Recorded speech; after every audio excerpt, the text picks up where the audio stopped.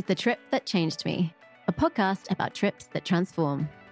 I'm Esme Benjamin, editor of Full Time Travel, and every other Thursday, I'll be sitting down with entrepreneurs, writers, entertainers, and everyday adventurers to discuss a journey that shifted their mindset, ignited a new calling, expanded their heart, or ushered in a new chapter. My guest this week is Gabby Beckford, the Gen Z travel opportunity expert behind Paxlight, a content brand designed to empower others to seek risk, seize opportunity, skip debt, and see the world ASAP. Although Gabby was raised in a family of travelers, it was her first solo trip, a backpacking trip through Iceland, which she took right before starting college, that solidified her aspirations to see as much of the world as possible. Gabby is now a TEDx speaker and a travel expert whose work has been published in Travel and Leisure, National Geographic, Lonely Planet, and Huffington Post. In this episode, Gabby shares the highs and lows of her experience in Iceland and how even the terrible parts were instrumental to her personal development. Plus, how she used scholarships, grants, and contests to travel the world while at college, the transformative effects of solo travel, and how to cultivate a why not me mindset and go after what you want in life. This episode is sponsored by Los Cabos, the Mexican destination where you can have it all and more.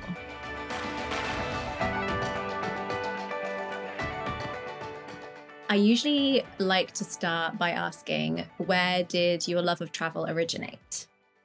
This is a great question. I feel like in my life, it was never a question of whether I would like travel or not, because travel was always so imbued into it. My mom, when I was born, she was a travel agent of maybe 20 years, and my dad was in the military and he traveled a lot for his job. So both of them ended up being in the military and travel agents for close to 25 years. So, I mean, they were no stranger taking us to the airports. And I remember them having games where they would give us our tickets and make us figure out, me and my sister, what our gate was and how we would get there and things like that. So I don't know, travel has always been in my life. And didn't you also live in Japan at one point? Exactly. Yeah. So my dad was in the Marine Corps, and when I was 6 years old, we moved to Okinawa, Japan, and stayed there for 3 years. And yeah, my stepmother is actually Japanese. So my little sisters are Jamaican Japanese, and we still have a bunch of Japanese culture that surrounds me every day. Actually, the Cherry Blossom Festival in Washington, D.C. is coming up. And they'll be performing in it, doing like a traditional Okinawan dance. And I did that when I was younger. So that's so cool. 6 years old is still young, but definitely old enough to be forming memories and to really be absorbing everything that's going on around you. Do you have any memories from that age when you were in Japan? Oh, yeah. No, definitely those were formative years of my life. I remember that we lived on a military base that was just, across the street from the beach. So after school, me and my sister would walk across the street and go to, I think it was called Shipwreck Park, and like play on this like playground that was an abandoned shipwreck. And we made all these local friends. There was a local mall across the street too called Justco, and we would run through it and like buy all of our favorite Japanese candies. And we learned Japanese language and culture in our schools and everything like that. Like, yeah, definitely formative years. How old were you when you moved back to the States? I was 10 years old when I moved back to the States, and I always give my dad a hard time about that, but we went I was born in California, we moved around the US, moved to Japan, and then when we came back to the US, he was like, you know where we should go? Stafford, Virginia, the smallest, most like small town ever. I'm like, why? That must have been a transition for you. How did you feel? It definitely was. And that town specifically, it's in Virginia, where he still lives now, but he lives closer to DC. It was at the time in 2005, I think, when we moved back. It was definitely not as developed as it is now, too. So, it was a little like, I don't know if you know what like redneck means, but country. And most people there had not traveled. And yeah, it was definitely a different mindset. So I struggled a lot. It was not a very diverse community. I didn't know if I just never really related to a lot of people who went to my school. Like, I definitely felt like not outcasted, but that I was just meant for a little bit more than that. Yeah, I completely understand that. And then obviously after high school, you had college on your mind. It's weird because, like, you know, that's such an interesting transition when you go from high school, because I feel like, you know, for anybody going through adolescence is tough. But then you're entering adulthood and you're getting prepared for this huge transition, moving to college. And most people spend that summer, you know, really reflecting on who they want to be and where they want to go and what they want to achieve. What did you do during that summer? That's exactly right. I was leaving high school from that small town in Virginia, and I had applied to a lot of colleges around the country. I had gotten accepted into one in California and one in Hawaii, and I had big dreams of doing that. But when it came down to the money, I got a scholarship, a really great scholarship to a university that had the program I wanted to do that was just an hour away from my house in Virginia. So I had to struggle and be like, do I want the quote unquote adventure with the debt, or do I want to do the safe thing an hour away? And I ultimately chose to do the financially secure thing and go an hour away. But so that summer, after I made that decision, I was like, oh my God, oh my God. Like I was spiraling. I was like, I need an adventure. I need something that can really shift my like kind of stagnant mindset and really set me up to become the person I wanted to be in college and not kind of stay in this what else is out there? Like I'm meant for more. What could I be doing? Type mindset that I was in. Totally. And you decided to go to Iceland. I like to call these trips the palate cleanser trips, because Oh yeah. it's like between two phases of life, you know. But this was your first time traveling solo. What were your thoughts about that? Had you ever seen yourself as a solo traveler before? You know, the truth is at 17, it was not a really well thought out trip. I did not put that much reflection into it. I just instinctually, kind of impulsively was like, I need a palate cleanser, like you said. And I stumbled upon that opportunity. And that's like a big trend in my life is, I don't know if I'd call it manifesting, but really like having this feeling that I should be doing something and opening myself up to the opportunities and then like them finding me.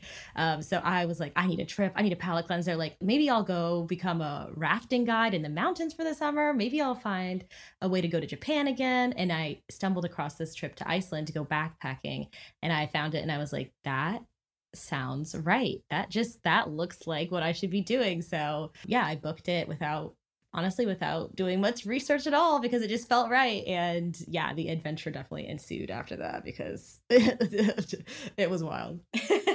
And it was with like a tour group, right? A small group. So you'd be traveling with other people. Yeah, so I had been accepted to that university an hour away in Richmond, Virginia, and I had just gotten the letter in the mail that I had been accepted. I had not done anything more than that, and honestly, I had never even visited that university. But I started looking on their website, and I saw that for the first time they were hosting an international trip for their students. They would meet with you in Iceland, and you would meet with like I don't know faculty and alumni and current students, and yeah, like that to go backpacking. So I called them and said, hey, technically I'm a student now, right? Even though I had literally never stepped foot on the university property. And they said, yeah, I mean, technically, I guess, but everyone else on this trip is going to be like 25 and you're 17. And I said, okay, that's fine.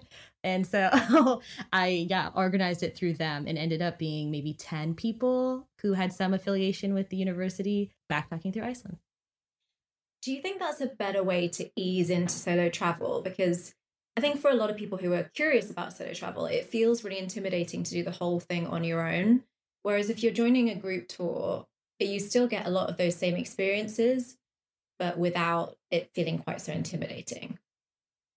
100%. When I talk to my followers or people who ask me for advice for their first solo trip, I always say I suggest like two options. Number one, something like I did, which I call solo, not solo, where you don't have any friends that you know of, and you're like this is a new environment for you, and it's still a solo trip because you're not traveling with someone you know, like your family or friends. So definitely doing a group trip where you're solo in it is a great idea, or going somewhere solo and then staying in one place, like not putting too much burden on yourself to figure out transportation and navigation and all this stuff. Like, so maybe going to an all inclusive if that interests you, or going to a small town and just kind of staying there for a short period of time by yourself can definitely take away the shock value or the intimidation of going solo your first time.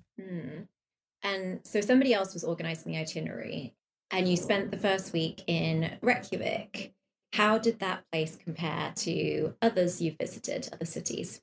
Yeah, Reykjavik, I had never been to, I think, a European city as an adult. My parents had taken us around France and Switzerland when I was younger, but being an adult going to Europe and especially going to Iceland, which at the time was in 2013, those Wow Air flight deals Yes. and like super cheap, everyone should go deals, they did not exist yet. So it was still kind of not uncharted territory, but it was not as popular as it is now. So looking for blogs or looking for YouTube videos, there were none. So I went to Reykjavik and it was beautiful. It was August.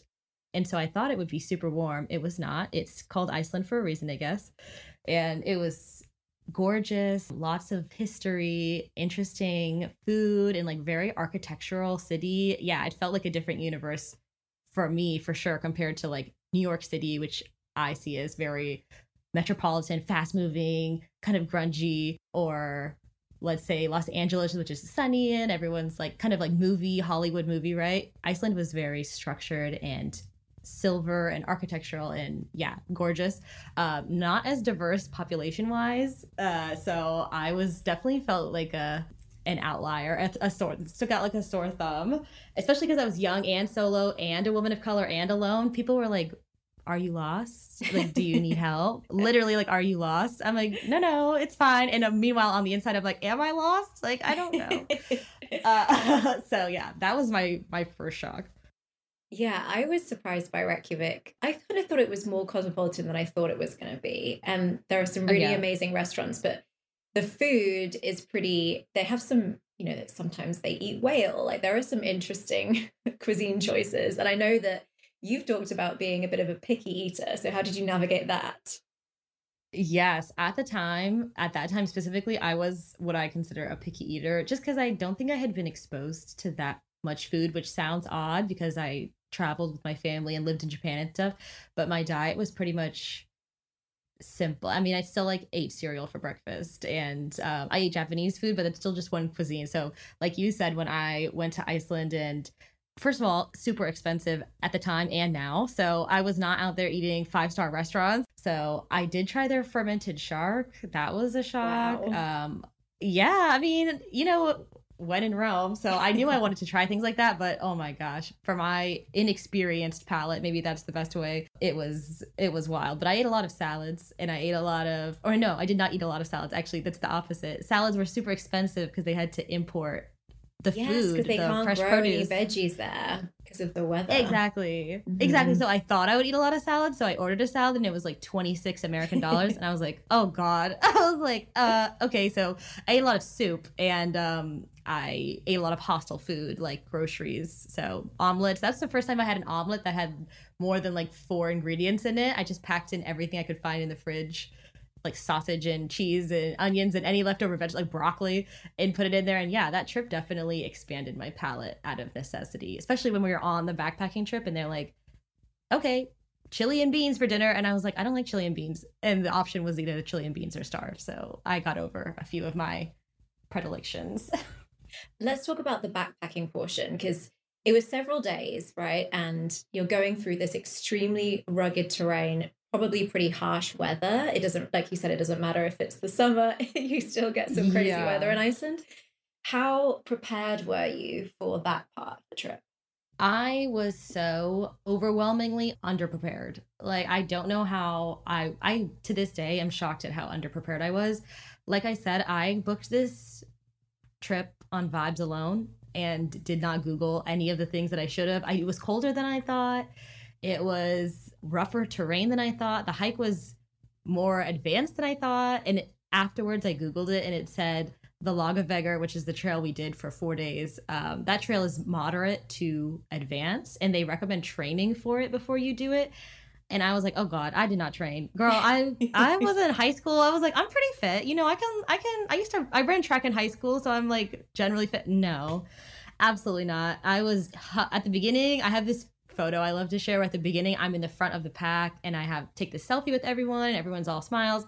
And then the picture on the last day of the trip where I am absolutely I don't think I had any other smiling pictures on the trip. Like I did not smile once for a photo for this the trip because I was run ragged, heavy breathing, like frostbitten nose and ears. Like it was rough. Oh, I think I saw you tweeted that.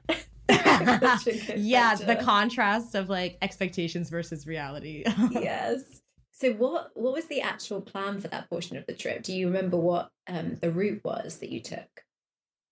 Yeah, so it was 4 days, and we started in a place called Porksmork, I think. And so you go to Reykjavik and you take a bus 4 or 5 hours into the outback, like into the wilderness, I guess. But there's no trees, so it's just like land. And then you get out and you backpack. So you do maybe, I think, 15 kilometers or 20 kilometers a day. And it's through hot desert where it's so hot I had to take off my jacket. It's through like wind tunnels, chilling wind tunnels, where we had to set up our tents and they kept blowing away. You go through like the Dragon's Teeth, which is volcanic rock shards on the ground, and you sleep between these like dragon teeth rocks. And then there were rivers we had to traverse through, huge icy rivers where we had to take off our shoes and hold them in frozen. And nothing like dries out because it's freezing cold. So you had to just put your wet socks back on and keep walking. And yeah, it was absolutely wild. And we slept in tents. We didn't sleep in any cabins or anything along the way. And it was the real deal. That does sound advanced. Oh my goodness. I feel like there's some of my, like, I don't want to say least enjoyable because I feel like it probably was enjoyable for you, but let's just say like most challenging travel moments produced the best stories and ultimately also impacted who I've become because they're these big learning experiences. So is there like a toughest moment that you can recall and what did you learn from it? Absolutely. I think the third day, knowing that the next day would be the last day. So I had to finish the third day and then go the next day and then hike, and it would be finished at the end of the next day. That moment was like the middle of the trip was definitely a moment of reflection for me. I remember having my journal and being like, what am I doing here? Like, who did I think I was? What? Look at yourself right now. Like, you're surrounded by these kind of older people that you don't know, and you're the only woman of color. You've never trained for this. Like, you suddenly think you're an outdoorsy girl. Like, you're miserable right now. And yeah, I definitely had a moment where I was like, this is the last place on earth I ever thought I would be. But like you said, in those moments, it was shocking how much I was growing and absolutely was miserable and was the happiest I had ever been at the same time. Those miserable moments where I was like, who do you think you are? Like, this is not who you are. That was when I was like, who do you think you are? This is not who you are. This is awesome. Like, look who you can be. Look what you're capable of. Look at how far you've come, and you definitely are going to finish it because you're not going to just die in the outback. So you're going to finish the trek.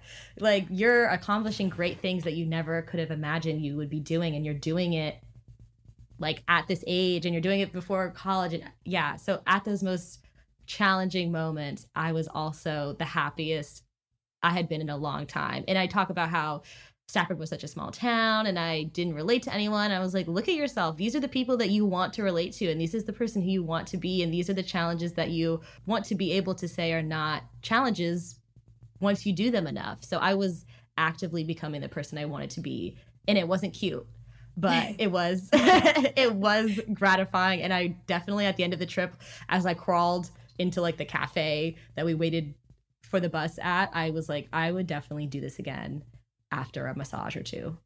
So that's such a good mindset. When I was reading about this experience, the thing that really got me was that you didn't bring a sleeping bag. Is that right? Oh yeah. No, I'm telling you, when I say I was unprepared, it was like embarrassing, like woefully, like the basics were not thought of. I assumed that because I think someone else was carrying our tent because we would share tents. I somehow assumed that the sleeping bags were combined, or like someone else was carrying them.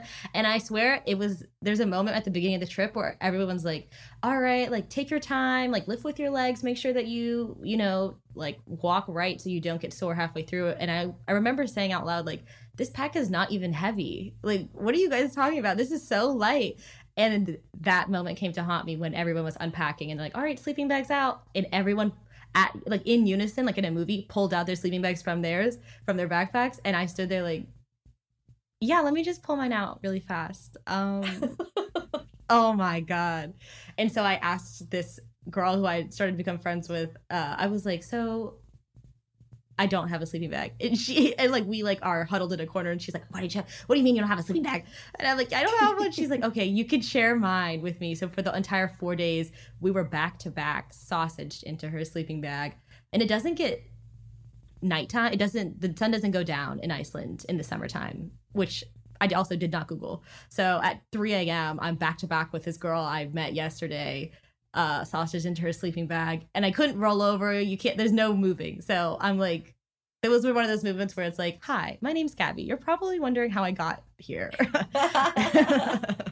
Oh my God. I mean, that girl, she really a came hero through for you. Yeah, a true hero. Truly. Obviously, you're now a huge advocate for solo travel, especially for young women. Why do you think solo travel is so transformative? I am. And I think that I love recommending solo travel to young women in particular because I had such an empowering experience from it that has like changed the entire trajectory of my life. And I think if in general, I support women doing things that invite them to experience like what true autonomy is and teach them financial security and like push their own limits and build their own confidence and empower them to have more confidence in themselves, in their like mental abilities and their physical abilities. Like I love all that stuff. And I think that travel, and especially a solo trip, is just, it invites you and kind of pushes you to do all those things at once in one experience. So yeah, I could build my confidence if I learned to like, I don't know, wood carve, I guess, but I could just do that and so much more if I went on a solo trip. Absolutely. I feel like it probably also must have prepared you for going to college, because doing these kinds of solo trips, you're forced to, problem solve without there being anybody else to hold your hand. You can hone your small talk and get used to bonding with people from all walks of life. Do you think that that's true? Do you feel like the experience did prepare you for your next step and going to higher education? Oh no, that's exactly it. What you said, those small things like problem solving, like, I mean, literally, like I said, I did not visit the campus until I moved into my dorm, which I don't know why I'm like that, but I don't know, but I arrived and I was like, where is the visitor center? And as a person who's traveled before, I'm like, okay, I know I can figure it out. But that solo trip made me realize, okay, I can ask for help if I need to. I can just walk into any building and talk to the first person I see, a student or a faculty member, and ask them where things are. And they should know without feeling like I'm bothering someone or without feeling like it's embarrassing that I don't know these things. Like I definitely had confidence from that solo trip to be like, people around you are generally nice people. Shout out to the girl who shared her sleeping bag with me for a week and did not know me. And they want to help you but they only know to help you if you ask. So like you said, navigating, making new friends with people from just many different backgrounds in many different places around the country, advocating for myself. Literally, if I didn't get a grade I thought I deserved in high school, I would just say like that is what it is. That's unfortunate. Like that sucks. But in college, I swear after that trip, I would not be afraid to go up to a professor and ask them why I got this grade. And either I could like argue my case, or they would say, you know what, you should come to office hours and like we'll improve that grade for next time. And just connecting with more people and feeling like I deserve, the best that I want to work for, it changed my entire life. I'm so impressed with you. Like I'm just definitely like an anxious person, which means that I usually over prepare for everything. I'm very early, and I think that's my way of trying to assert control over situations. Yeah. So I kind of love that you just plunge right in. I feel like you have an innate confidence that a lot of people would struggle to find, to cultivate. People try and cultivate this kind of self-confidence their whole lives. Do you think that's something that was natural for you, or have you worked on that over the years? That's such a good question. And I get asked this a lot. Like people are just like, very abstractly, how can I feel like you, or kind of have that mindset? And I credit a lot of it to my parents. I don't think I have any memories of my parents ever telling me that I couldn't do something. Like I said, I be kind of impulsive. So there was a point where I did wrestling in middle school. I did horseback riding. I've done crazy stuff. And my parents have, even if they thought it was a bad idea, even my first solo trip, they express their worries. They encourage me to do certain things and like research and, contact them every few days if I can, but they never told me I couldn't or shouldn't do something. And I think that really helped me growing up say, like, maybe I won't be able to do everything. Maybe I won't be very good at everything, but I can do it if I want to. And I don't know. I think part of that maybe is just who I am as a person. I just maybe it has to do with traveling as a young person. I just know that there's so much in this world, and I have learned that there's so much that I don't know, and there's so much opportunity, and it just kind of has developed this why not me mindset in life. Like, why not me? Really? There's 7 billion people in the world, and there's so many different programs and scholarships and experiences out there, and like, you're telling me there's not some stuff for me? There has to be. So yeah, I think life has made me into that type of person, and I definitely think it's a skill that you can learn to feel that empowerment and confidence, and that's 100% what my brand and what Paxlight is all about. Relax your mind, body, and spirit in naturally open spaces, or set off in search of fast-paced adventures. In Los Cabos, you can have it all and more. Luxury villas just steps from the beach, luxurious all-inclusive resorts that look out over emerald green golf courses, and endless views of the crystal clear Sea of Cortez are just the beginning. Find a special offer and get more out of your getaway at visitloscabos.travel/featured-offers. That's visit loscabos.travel/featured-offers.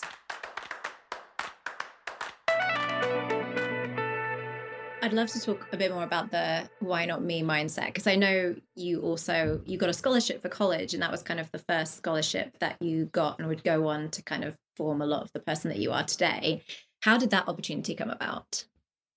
Yes, I love this story because it really ties into this Iceland trip where everything went wrong. I was in that same summer, right? So I had just graduated high school, and I had started applying for college scholarships my last year of high school, just ones that my dad would send me or ones that the school would recommend. We applied to general, like, you live in Virginia, you go to this high school type scholarships. So I had applied to one, and that right after I graduated, there was no award ceremony for it, telling 10 people that we had won it.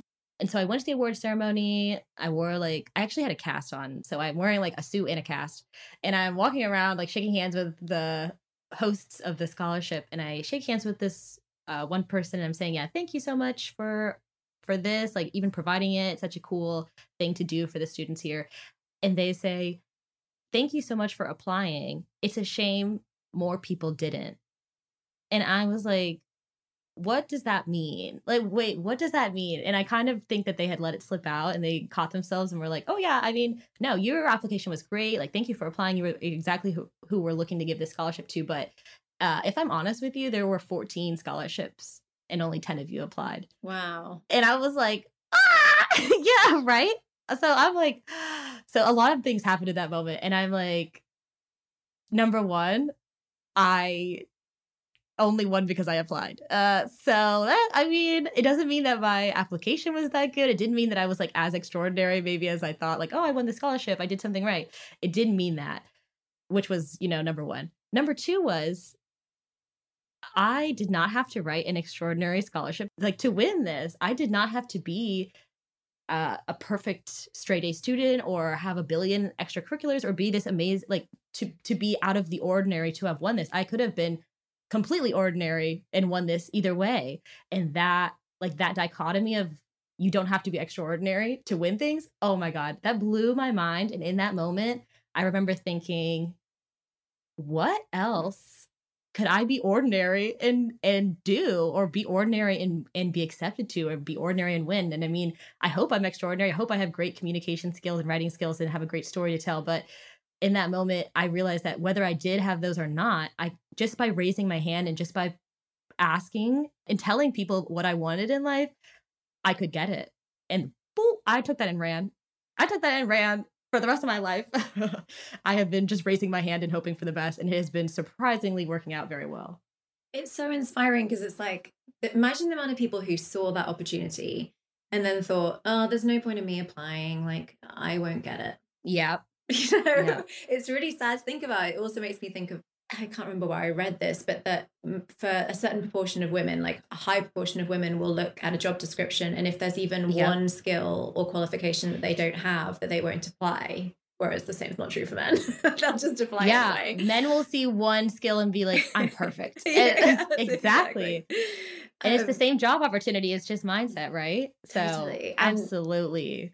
Like you said, this kind of set you off on this whole course of applying to hundreds of scholarships and travel contests, and you won a bunch of them and used it to travel the world.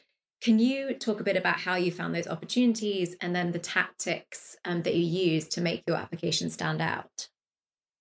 Absolutely. So as far as I know, that is the only, as far as I know, it could have happened many other times, but that's the only one that I know of that I may have only won because I was like not enough people applied. Other times it was definitely much more competitive for scholarships and grants and these programs I applied to. Many of them were no's. Like I love to preface the stories that I tell with that I have applied to, like you said, 200, 300 plus things just in high school and college. And I'm just saying like 90% of them were no's. But the 10% that were yes, changed my life and helped me graduate debt free, helped me study abroad in Dubai without $1 out of my pocket, helped me meet friends that I have now, like a few years later, changed my life. So definitely worth the effort. And each no was really just practice for the next application that would be a yes, or was those 2 no's were practice for the program that I applied to that would change my life and, take me to Dubai for a year. So that was like 5 no's equaled 1 big yes, which was totally fine with me. So yeah, I started applying to a bunch of scholarships that same summer too. I applied for scholarships for college and study abroad programs and just like internships and all those types of things throughout college. I never stopped applying to scholarships, which I think is another misconception, that you have to be a freshman or, before college to apply to them. I was a senior still applying for scholarships because why not? Right. And some of my favorite, yeah, right? I'm like, if there's money, why? If there's money on the table, I'll take it. I'll take it. If we're going to be handing out money, and I really referenced that first experience first, I'm like, what if no one applies to this? What if no one applies to this? And I'm like, let me just apply. And I still think that now these days. And so, yeah, some of my favorite tips and tricks for a competitive application are to save your essays that you write, those stories that you tell about, a moment that you overcame adversity, or a moment that you became who you wanted to be in life, or, a moment you overcame a challenge. Save those essays because those stories don't change. Like this Iceland story about my first solo trip doesn't change because it already happened, but I can use that story, not copy paste it, but use the lessons I learned from it and the challenges I overcame and the lessons I learned in different applications. 100%. Like I don't have to recreate the wheel for every single application. And with that, I try to kind of group the applications that I have. So if I find 5 things, a scholarship, a grant, 2 internships, and a creator program that I want to apply to, I'll like scan them really quick and see what type of things they need. And if 3 of them need a letter of recommendation, I will reach out to someone and say like, hey, I have these 3 things I'm applying to. All of them are pretty similar. They all ask similar things of me. Could you write a letter of recommendation? And could I use it for, like, do you approve of me using it for these 3 different opportunities? And 100% of the time, the person will say yes because they don't want to write 3 different letters and just change the wording barely. So I save time and I save other people's time and energy doing things like that. And it helps me, have a more productive rate of application. I don't have to recreate the wheel for every single thing I do. And the last thing I do is have a human being read my essays before I submit them because, things make a lot more sense they sound like they make a lot more sense at 3 a.m. when you're finishing writing that paper. But once your friend or colleague reads it in the morning and they say like, this is written in Latin, none of this is English. What was this? And you look at it again and you're like, I don't think I wrote that. Yeah. Always have a human being check over it using Grammarly and tools that like Word doc, spelling and error check are fantastic, but a human being needs to see it because your eyes are not the same eyes after reading it 10 times. Those are very smart tips. And, you're juggling a lot at this time because I imagine you're writing a lot of papers and preparing for exams for college and whatnot. So did you carve out specific times of the day that you would just dedicate to looking for these opportunities and applying for them? I am, as you kind of had noted, a pretty good multitasker, or maybe it's the ADHD. I like to have a lot going on, which is exhausting and exhilarating. So whenever I would sit down after school and finish my homework, I would sit down and watch Netflix, specifically New Girls. And so I would have New Girls on and be looking for these looking for these opportunities and applying and like submitting applications and re-editing essays and stuff like that. So I would definitely have the TV on in the background, and my friends would be like, my roommate would be with her friends chatting, or it would just be, as life went on, I would do this stuff in the background. That's good. That's really smart. And are there any sites that you can remember that you use to look for these opportunities? I'm just thinking from the perspective of the listener, like, where can they begin to kind of seek these out?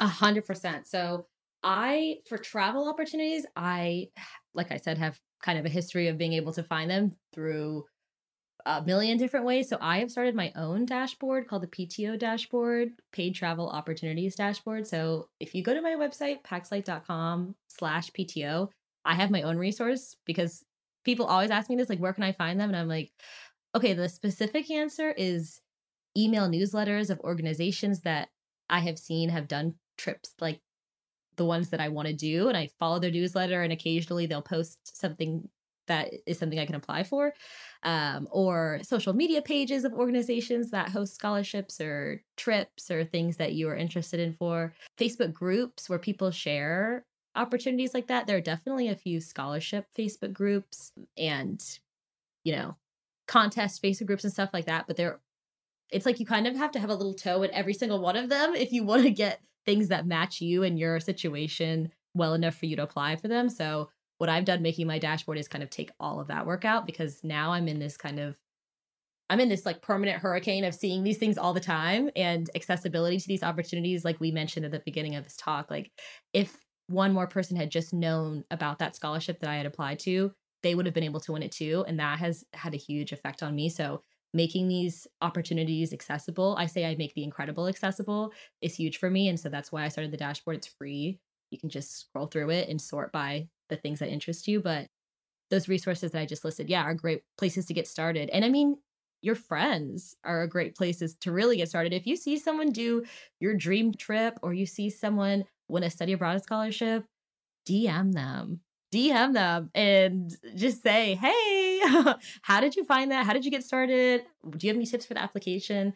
People in your immediate circle are probably going to be the ones applying to things that you could apply to, right? Because you're probably in the same age group, in the same school, even. Like, you're probably more alike and able to apply to the similar things together. Totally. Always start with your peers first. Exactly. I want to talk a bit more about PaxLight in a moment, because it is such a great resource. But first, I want to talk about what you saw yourself doing after graduation, because I imagine that you weren't like, I'm going to start blogging and, start this company and become like an expert in all of these things. So what did you imagine you were going to do? So throughout all of this, right, I had applied to college. I went on that Iceland trip. I won that first scholarship. Throughout all of that, I had applied to college as a biomedical engineering major and been accepted as such. So my first 2 years of college, I was a biomedical engineering major, hoping to make biomedical devices like prosthetic legs and prosthetic organs for veterans specifically. Like I said, my dad was in the military. We grew up near a huge military hospital. So that's what I had in mind. And then I started going to classes and realized that a lot of the work done for biomedical engineering is in windowless government rooms. And you usually have to get a PhD to be able to do anything in biomedical engineering. And like many students who changed their major in college, I just realized it was not for me, and just really not the lifestyle that I wanted to live. So halfway through college, I changed my major to be statistics and mathematics. And I figured I could still be an engineer with that if I wanted to, but it also would kind of free me up to do other things. Maybe I could use statistics in business if I wanted to do like international business. And so that was my thought process.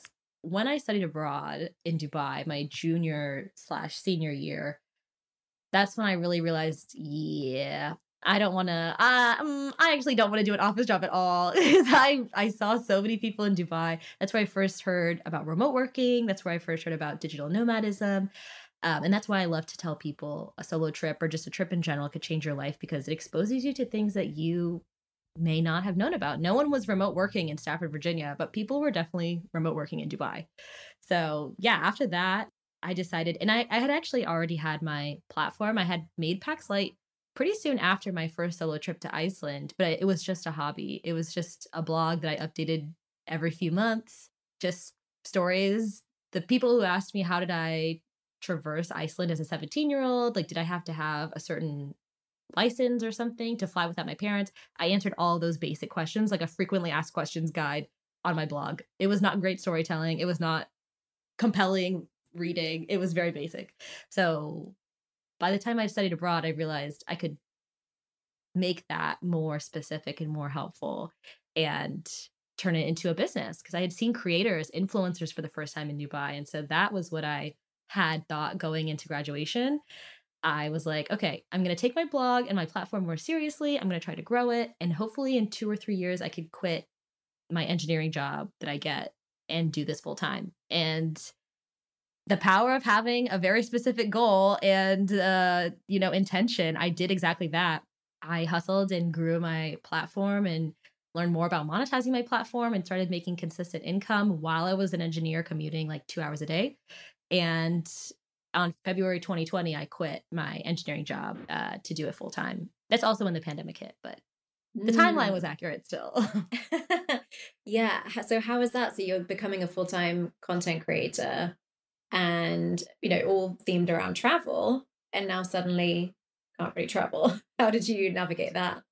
That was definitely unexpected, but referencing back to that first solo trip, I am a problem solver, if anything, in this life. So, I mean, I had already quit my very secure engineering job. So I already felt like I was, reckless. I'm like, you never know what's going to happen. I already felt like I was living on the edge. So when the pandemic hit and I was locked down in my parents' house foreseeably for that next year, I just pivoted. I was in a state where I could definitely pivot because I didn't have much plans anyway because I had never done this before. So I continued growing my platform. I started freelance writing more. I started talking about how, like, ways to travel from home in the pandemic, how to reminisce on a trip and like get the most out of it, connecting with old friends from previous trips, stuff like that. And it helped my platform stay afloat, and not really just stay afloat, grow.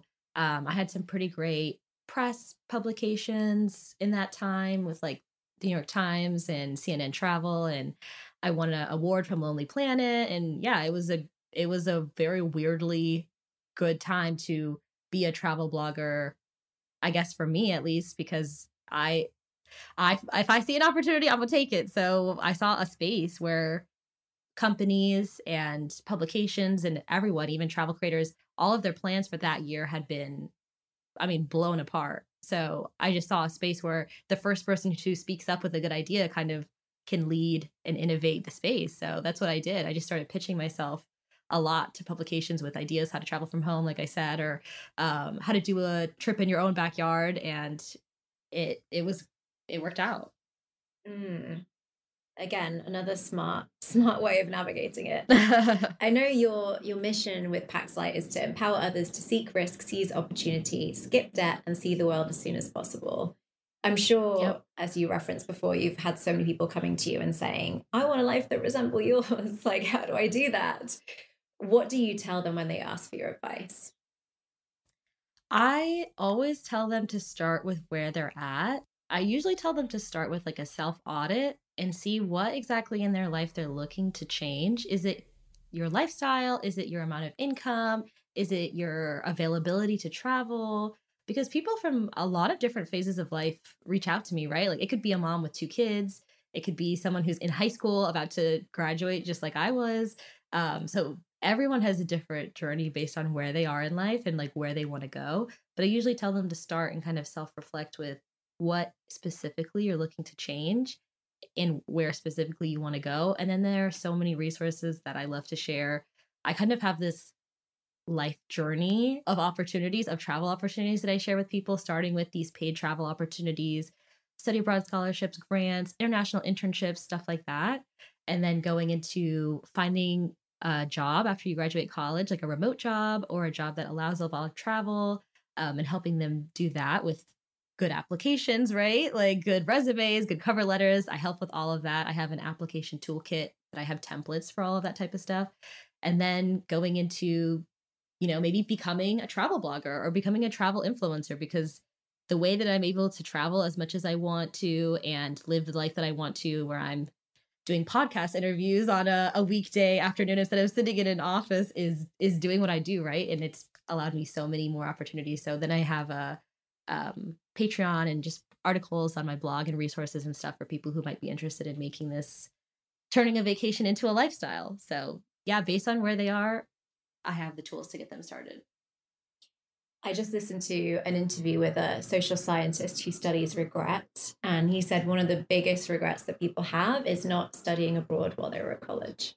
I totally believe that, because when we're students, I mean, either we're kind of caught up in the lifestyle of college, or we're caught up in getting perfect grades and kind of being stressed, especially as a STEM student. I relate to that. So study abroad is not, I think, prioritized enough by college faculty and like career advisors and stuff like that. Like, it changed my life. It could change your entire life. Everyone should, especially on scholarship, if you can do it without going into debt. Absolutely. And I think, as we get older, we become more established in where we are in life, but we also accumulate those more responsibilities, and it becomes so much harder for us to do things like live abroad. So I think if you can do it when you're young and do it in a way that's, everything is structured and kind of set up for you, that makes it really easy. And it's such a fulfilling experience. It's something people should definitely pursue. 100%. Like we talked about at the beginning of this chat, study abroad can be you doing that solo, not solo trip, because an organization organizes it. You may have a scholarship that helps fund it. And it's kind of them facilitating you doing a solo trip where you meet up with a group of other study abroad people. And right, it's the less intimidating way to travel. And that's why I recommend it. But that's also why I kind of invented paid travel opportunities, because they are definitely all the benefits of studying abroad, and you don't necessarily have to be a student to do them. Like, I love to have this comparison. So I studied abroad when I was in college. It was a study abroad scholarship. Only students could apply to it. And I did that in Dubai for a year. Fantastic. 10 out of 10 experience. Loved it. Then I was working as an engineer, and I found a cultural exchange program in Korea where I could go to Korea for 1 week and learn Korean language and Korean culture. So that had a scholarship. I applied to it. I was awarded it.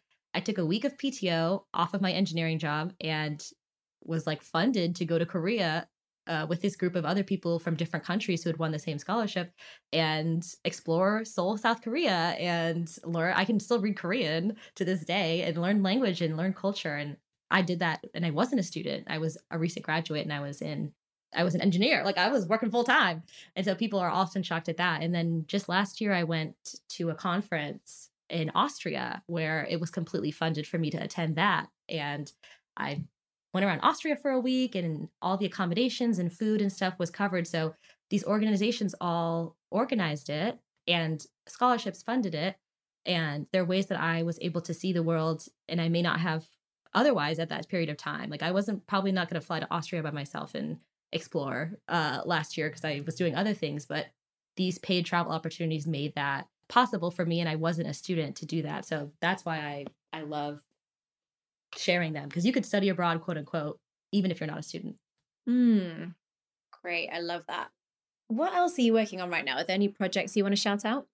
I'm actually glad you asked that. I'm actually in the process of developing, and hopefully next quarter sharing, the first PAX Light scholarship, because the only thing better than applying to and experiencing these opportunities for myself is being able to share them with my community. So I'm hoping to release two $2,500 scholarships for people to apply to take their first solo trip or take their dream bucket list travel experience, and start making their dreams real in 2022. So I'm working on that right now, and I'm so excited to launch it, because I get to be on the other side and like get all the applications and read all these stories and see where all these people are at in their travel journey. And I'm so excited for that. I love that. Gabby, you've been amazing, and you're so inspiring. I love what you're doing with PAX Light, and just your whole story is awesome. So thank you so much for joining us today. Thank you. Where can people find you on the internet? Yes. If you want to find me, follow along, like follow my adventures or apply to the scholarship, you can find me most active on TikTok and Instagram at PaxLight. That's my handle for every social media at PaxLight. I also hang out on Twitter sometimes. That's like my wild west of social media. So if I'm not professional on there, don't blame me. That's where I have fun. And I also hang out on Pinterest. So you can see all my dream travel bucket list experiences and things that I want to do on my Pinterest board. You are a busy lady. I don't know how you keep up with all. I like to have a lot going on. I don't know how either, really.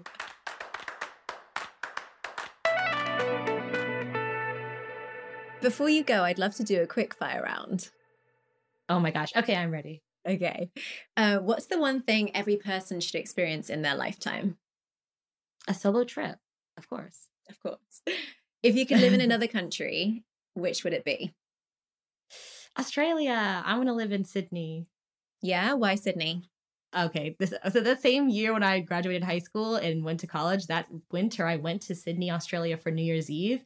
Blew my mind. Absolutely incredible. I just have been like romanticizing it and want to go back and live there as soon as possible. What's the one thing you never travel without? Portable battery to charge my phone and my electronics. What's a podcast, book, or show you'd recommend for a long journey? Ooh. Oh, I always recommend reading The 4-Hour Workweek by Tim Ferriss. It also changed my life. That's a good one. If you could teleport anywhere just for the day, where would you go and what would you do? Amazing question. I would go to visit the Northern Lights in Finland. And I always say I would need to teleport there because I hate the cold and I don't actually want to spend all the time it takes to travel there and like drive and train and everything. I just want to teleport there, see the Northern Lights, do the dog sled, and then teleport out. Top tip for a first-time solo traveler. Make friends in that local location, and you can do that before your trip by joining Facebook groups and online social media communities and just, finding someone that lives there, especially another woman, and asking her for all the things that you need to know before you go. And finally, where is next on your bucket list? This year I am hoping to get to Greece this summer and have a Mamma Mia moment. I love it. Thank you so much, Gabby. That was awesome. Thank you. This is super fun. Really, really great question. This is the final episode of Season 3 of The Trip That Changed Me. If you're a regular listener, you may recall that around this time last year, I left on a 4-month cross-country road trip from New York to California and back again. And while I was on that trip, I got pregnant, making it the trip that changed me. I'll be taking a break to welcome my baby into the world, but the show will be back for a whole new season in the fall. In the meantime, it would mean so much to me if you could rate and review the show to help other travel lovers find us. Thank you for listening and have a wonderful summer.